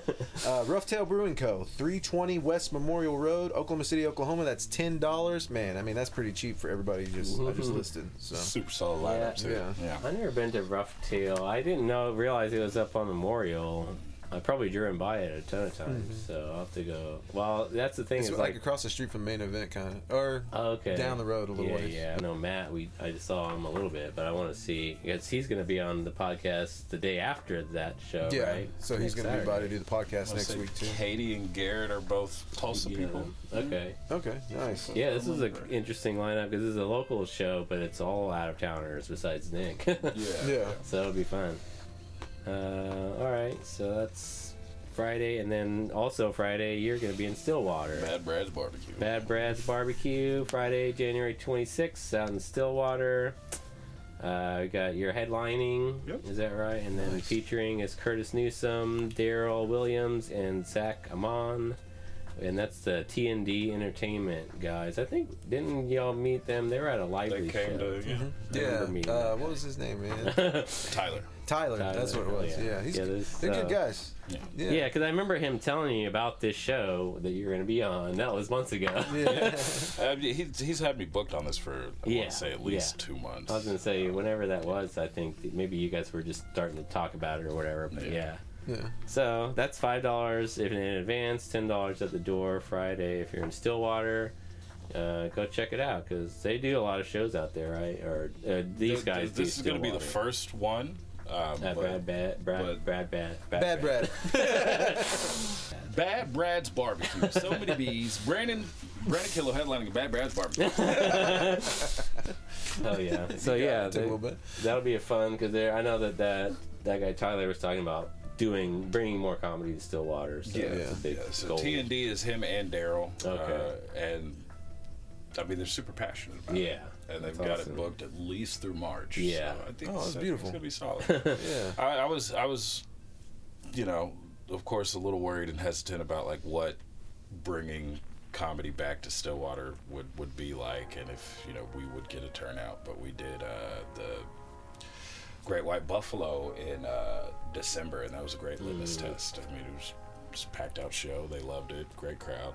No, why do you say that? What happened to comedy in Stillwater? It was just there hasn't consistently been like comedy showcases out there. I think somebody out there runs an open mic, but it's just one of those towns. It's one of those outlier towns. If you're going to do an open mic, you're really mostly only going to be able to pull from the talent in that town and surrounding towns. You're not going to have a lot of comics that want to come drive like an hour to Stillwater for just practice. Yeah, that's true. And then so you basically have to do a showcase, but when there hasn't been one there in over a year, it's always just you're bringing it into an untested, untapped market. Yeah, and mostly probably college kids for the crowd, and they're tough to market to because you can't exactly go and bark on campus. Yeah.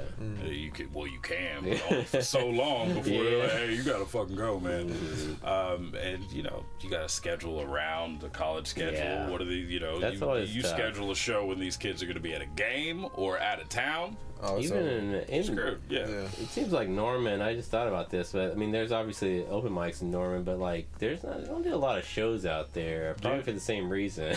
Yeah, honestly, and I've been at, I think at least one showcase and a couple of mics in Norman when college was out and the kids were not on campus, and it was just like, why are we even here, man? I play a lot of music out in Norman because they do a lot more music than they do here for sure, but that's always been a problem. It was honestly a big risk doing the Great White Buffalo when we did it, because that was like right when winter break was. So those kids could have all just been gone, but we were very lucky that they turned up for us, man. That was a great show. Hopefully it'll be good and they can continue doing that and build it up there. I think he picked a good time to do it, toward the end of January. They're back in school at the very least. So as long as you can work that out. All right. Well, it'll be fun. All right. Well, that's it for the show. Thanks, Brandon, so much for coming over. Yeah, we appreciate it. Thank you guys for finally having me on. Thought it was going to be 6 years. Hey, it took us a while to get good, man. Come on. Yeah. No, it's. We want to make sure you were famous. Yeah, and then now we've gotten a lot of a good cadence going with the guests. So, yeah. Thanks for coming and spending a couple hours with us talking about comedy. Bye, guys. Appreciate you. All right. Marty Johnson is a walrus. I'm just playing Marty. I love you. Oh, yeah. That was good. Telling his secrets like that. I want to just say Cedric. Let me just pick an Oklahoma comic.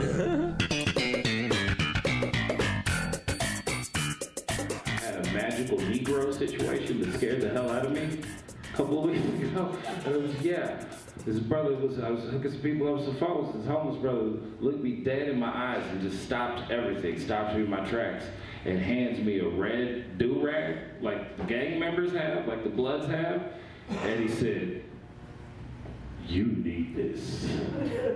Yeah, just like that. And the tone, and I believed him. You know what I mean? I was like, "Can you tell me what I need it for?" Like, it's because that's some scary shit, bro. Like, you know what I mean? And he was just like, nah, you don't have to take it. I was like, no, I want it. I'm not saying that. I was, fuck the expert. Yeah, so I still have it.